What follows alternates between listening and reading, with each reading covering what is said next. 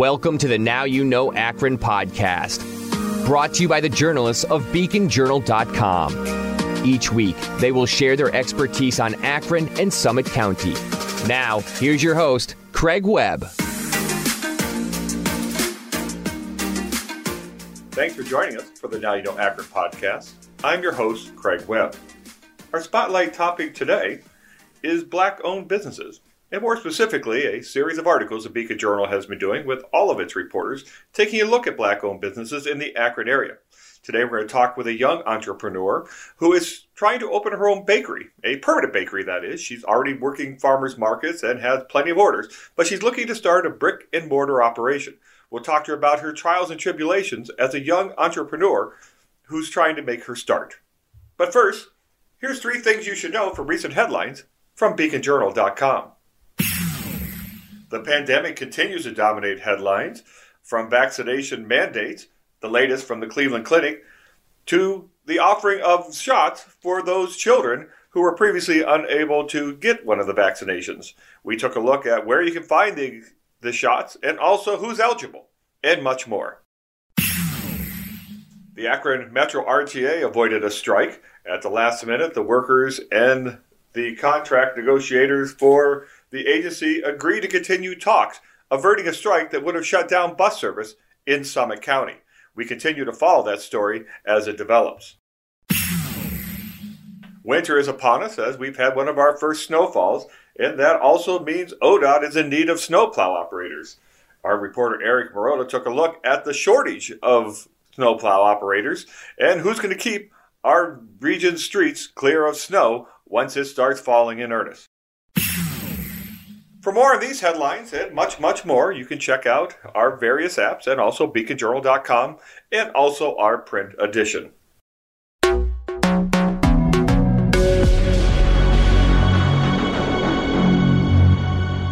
And now for our spotlight story, we're joined by Savannah Griggs. Savannah and her baking business was featured in the Beacon Journal series about small Black-owned businesses.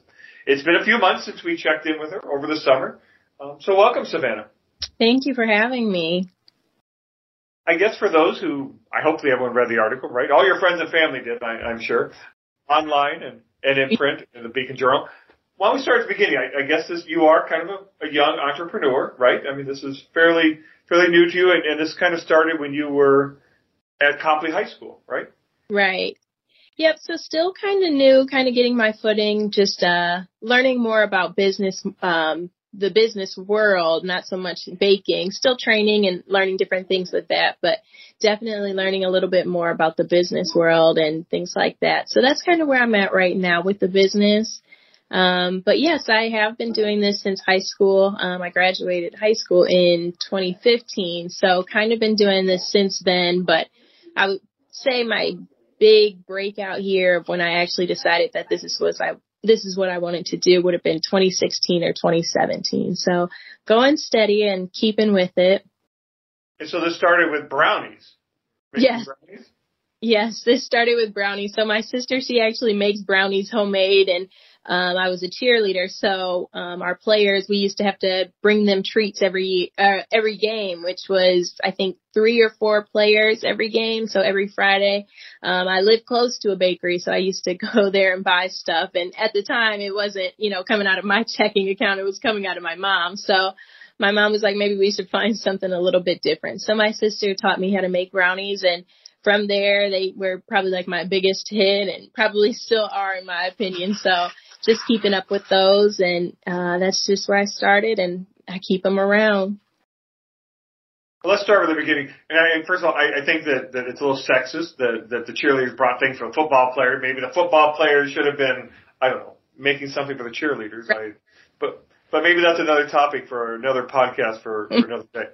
So started making brownies, and then just people kept asking you to make things. You're kind of like, Yeah, so that's pretty much how it went, honestly. So I had a friend, and she would come over, and we would make cupcakes. And I remember one day we made cupcakes and forgot to put eggs in them, and they were still actually really good. So we were surprised. But after high school, we all kind of went our separate ways. But I had people ask me if I could make them cupcakes, if I could make them brownies, little things like that. So it started as little things, and then it probably wasn't until maybe I think probably end of freshman year, sophomore year of college, somebody had actually asked me to make a cake, and that would have been the first time I had ever made a cake before. Now, you did try college, right? You went and decided that maybe the baking business might have been more your passion. Yeah, so it kind of took me a while to kind of get here. Going to college, when you're not sure what you want to do, you kind of get into that mode of like, I should do what my parents think are best for me. So I tried a bunch of different avenues. I did sports broadcasting. I really do love sports. So I did sports broadcasting and communications. I was actually on as a DJ at WZIP 88.1 for a while. And then I love working with kids. I've always been a babysitter, so I tried early childhood education. But before that, I did, what was it? I think it was to be a doctor. That one, that got shut down pretty quick after taking the first biology class. Yeah, microbiology was quite humbling. So I was like, well, maybe not. So tried a bunch of different avenues just to kind of get my foot in to see what I liked. I think I have more gen eds completed than the average college student, but it's okay because it worked out. But yeah, probably, honestly, if I look at my transcript, I probably only have a year and a half of college left, but it's right now in this moment, it's not really in me. I'm more focused on my business and what I'm passionate about at this point. So where are we at with the business? You worked farmers markets over the summer? You did some markets? So I did a couple farmers markets. Most of my sales come from just online word of mouth from my social media. We did have a location out in the city of Barberton, but things just did not work out with that landlord. So we signed that lease last September, and we were expected to open this June. Obviously things didn't work out, but we did just sign another lease in downtown Akron. So we're hoping to be open by the summer of 2022. My sister is getting married in May, so we're going to take a little break and then hopefully open early midsummer. So we didn't mention the name yet. The name of the business is? Sweet and Savvy Cake Shop. Okay. And where did you come up with the name? So my name is Savannah, and everybody used to call me Sav or Savvy. And to be honest, it's probably one of my least favorite nicknames that I have, but it's stuck. And I just really like the way it kind of flows together. So that's where I got the name from. And it was probably available, right? You had to check with the federal or the state when you pick a name. That's kind of hard. I mean, it was interesting talking to some musicians about how hard it is to come up with a name for a song. Or a band name. That's why you have some crazy band names just because everything's been taken and you don't want to, be like the Guardians. You have a baseball team and a roller derby team with the same name. You kind of have to find a unique name. Yeah. So what's your real specialty? I guess I'll ask first, what's everyone else's favorite thing you make? So I think everyone else's favorite thing that I make would probably be my banana pudding. That is like the hit of all hits. Banana pudding and peach cobbler, I would say. But pretty much the business is custom cakes and cupcakes. Obviously, once the store is open, we'll have a wide variety of different items that you can come in and get daily. But for the most part, while I'm still at home, I mostly do custom cakes, cupcake orders, and small treats. I try to stay away from small treats, but definitely cakes and cupcakes are my big thing. And then during the holidays, I'll do pies and cobblers and more specialty items. Now, do you put I'm probably say it wrong, the vanilla cookie? They're not cookies, they're like the wafers, right? Do you put the vanilla wafers in your... Yeah. I have to admit that, like my last birthday, that's what I didn't want a cake. I wanted banana pudding with the vanilla, so my wife had to make it for me. So you were mentioning before we came out with the podcast, we were chatting a little bit. We are around the holiday season that Thanksgiving, surprisingly more than Christmas, is a busier time for your business. And why is that? That's a good question. Honestly, I have not. Well, because you think Christmas, everybody wants baked things, but yet maybe they're baking themselves at Christmas, but they're like, at Thanksgiving, I got enough making the gravy. Yeah, right, and the stuffing. Yes, so that's kind of what I came down to. I think when I think of baking for myself, it is kind of like a family thing during Christmas time, especially if you have kids. You're making cookies together, chocolate chip cookies, sugar cookies for Santa, things like that. So you're not necessarily looking for baked goods, maybe something small for the dinner. But Thanksgiving, I think most people are like, I'm good with cooking. I don't want to have to worry about having to do a peach cobbler or a sweet potato pie. So kind of leave that in the hands of somebody else or me. So I think that's really what it comes down to. Thanksgiving is really hands-on, and then during Christmas, it's kind of like the baking is a little bit, people lay off a bit. So you are a young entrepreneur, and I'm kind of curious, was it hard to get a lease? I mean, did you find there were obstacles in your way that you felt were a little unfair, or was it challenging being young and a minority, trying to start a minority-owned business? Yeah, so it definitely was hard. I would have my dad and different friends of mine call for different buildings that, if I was running around, I would look at buildings, I would write down the location, the phone number. I would have my dad call, some of my guy friends would call, and then I would call, and they would get prices completely different than I would. So I definitely saw. So I'm assuming the prices were worse for you. Yeah, way out of my price range. So how does that make you feel when that would happen? It's definitely one of those things, like in the moment, it's really like, this is annoying. Like, why, what's the difference if a woman is running a business versus if a man is running a business? If you have the capabilities of running the business and making the money, then it shouldn't matter what the lease rate is. I should, be able to get the same lease that you give anybody else, despite the fact of me being a minority, me being young or a woman, anything like that. That doesn't disqualify me for the abilities that I have to make a business work. So it's really frustrating, especially when the prior situation I had. So pretty much I had been at the first location that we had in Barberton. I had been paying rent and utilities from September to April, on top of having permits and demolition done and things like that. So you kind of look at it as like, I've already lost so much money. So it kind of became like a rat race to find a new location to start making the money that we lost back.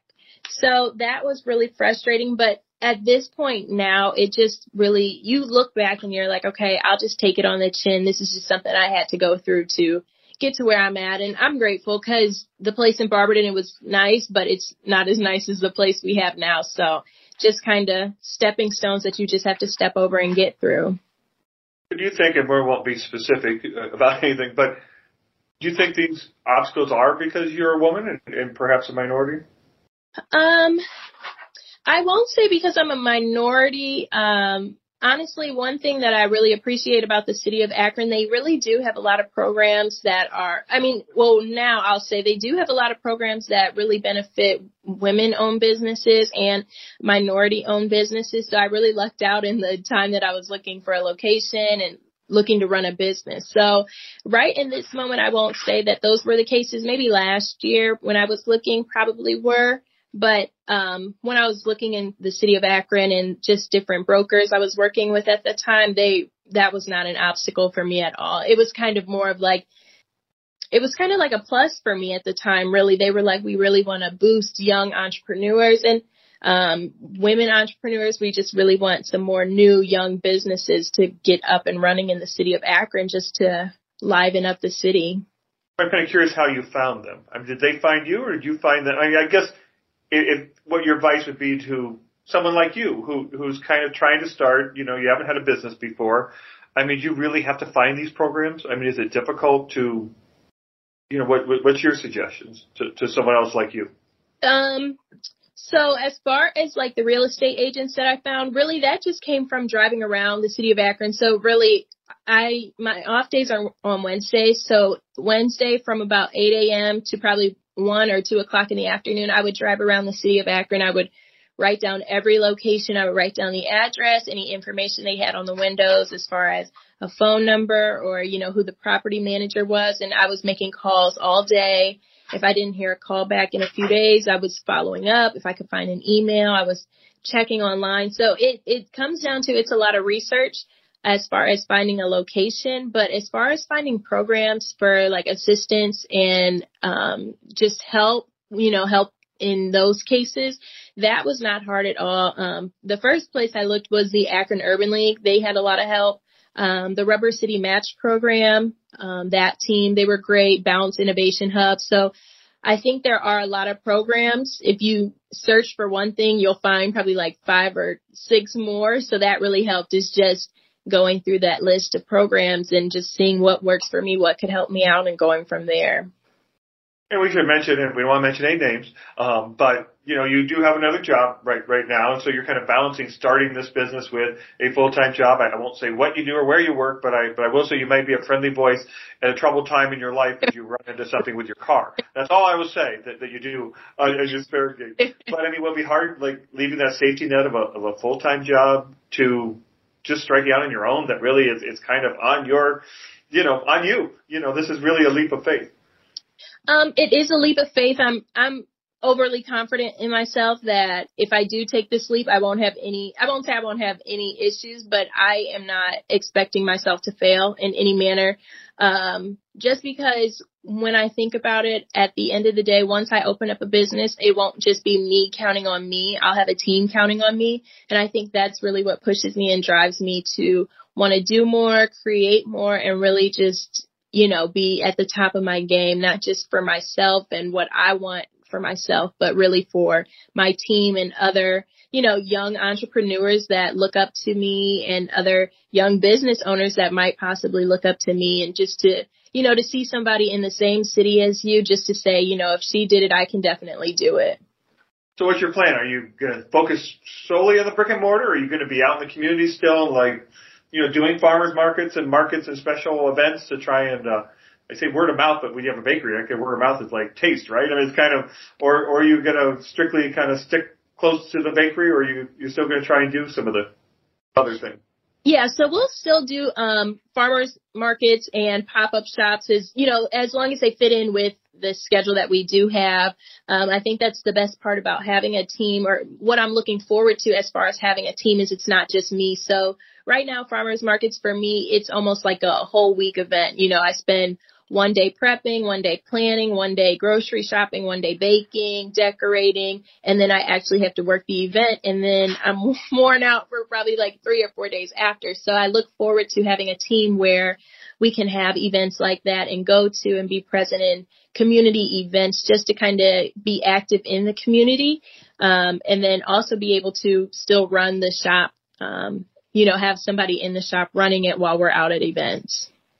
I'm curious, everyone talks about supply issues and prices in the grocery store. You probably know better than anyone, right? I mean, what are you seeing out there? And even for your own supplies, for what you make, I mean, are costs really rising a lot, and even finding things? I mean, first, I'm curious about the cost. So what are you finding on your trips to make your stuff?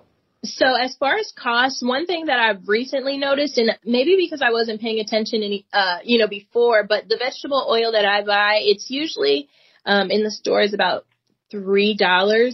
And I grocery shop at a lot of different places. I try to price match as best as I can. And the other day when I was in the grocery store, it was $7.28. And I was like, do I really need vegetable oil that bad right now? But that's double. I mean, for you, like a small business woman, that's huge. I mean, you can't keep charging what you charge for a cupcake if that one material cost has doubled. Right. And that's the thing. It's almost like all the products that you actually need to bake and actually have the items, those are the costs that are going up. So one thing that I've noticed is the cost is going up. Some things a little bit more than others. Sometimes I noticed it might just be like a change in $1 or $2, and other things I have noticed, like the vegetable oil, it is almost doubled in price. As far as getting supplies, that has probably been the hardest. It was the hardest last year. It seems like it's getting a little bit better. A lot of it has to do with not that many people going to work and the lack of workers that we have. So one brand of chocolate that I buy, when we got it let me think. So I went into the store, I think it was probably May of last year, and they told us they would not have any pink colored chocolate until June. So then we went back into the store in June, and they told us they would not have pink chocolate until almost August, until October of this year. So when I went back to this, the supplier that I go to, they finally had pink chocolate, but they told us that they had 100 little containers of the chocolate, not the normal size that you get. And then they said that they are discontinuing it because they don't have enough workers to make it. And that was one of the colors that was not bought as much. So they're now cutting back on what they decide to produce because they don't have as many workers and as much help to produce as much product as they usually do. So we can't even find any pink chocolate. Maybe you can make your own with color dye. I don't know. Yeah, so that is an option. You get white chocolate, color dye, and you can dye it. Chocolate is extremely temperamental, so you're kind of losing out the convenience of not having to go through dyeing chocolate. You can, get it and you just melt it down and it works for you. But now you have to change the colors that you use. You have to use an oil-based color, not a water-based color. You have to get the right chocolate, and you have to make sure you're tempering your chocolate. So I know to some people it just seems fun and dandy and it's just a hobby, but it really is a business, and it has as much struggles as the next hobby or the next business does. And it is a science. It is. That's what I like. Comes back to what your high school teacher said. You need to pay attention to science and math and everything. Oh, yeah. I hate it when they're right? Yeah, that's right. Darn it. So I'm kind of circling back to the holidays and Thanksgiving. So what's the most popular Thanksgiving dessert? So for me and my customers, the most popular dessert that I have during the holidays would be a sweet potato pie cheesecake and a lemon pound cake. So during the holidays, I try to offer about 5 to 6 different options, just because I don't like to wear myself out. I do like to enjoy the holidays with my family as well, but I definitely stick with the most popular options, and those 2 are always my best sellers for the past 3 years.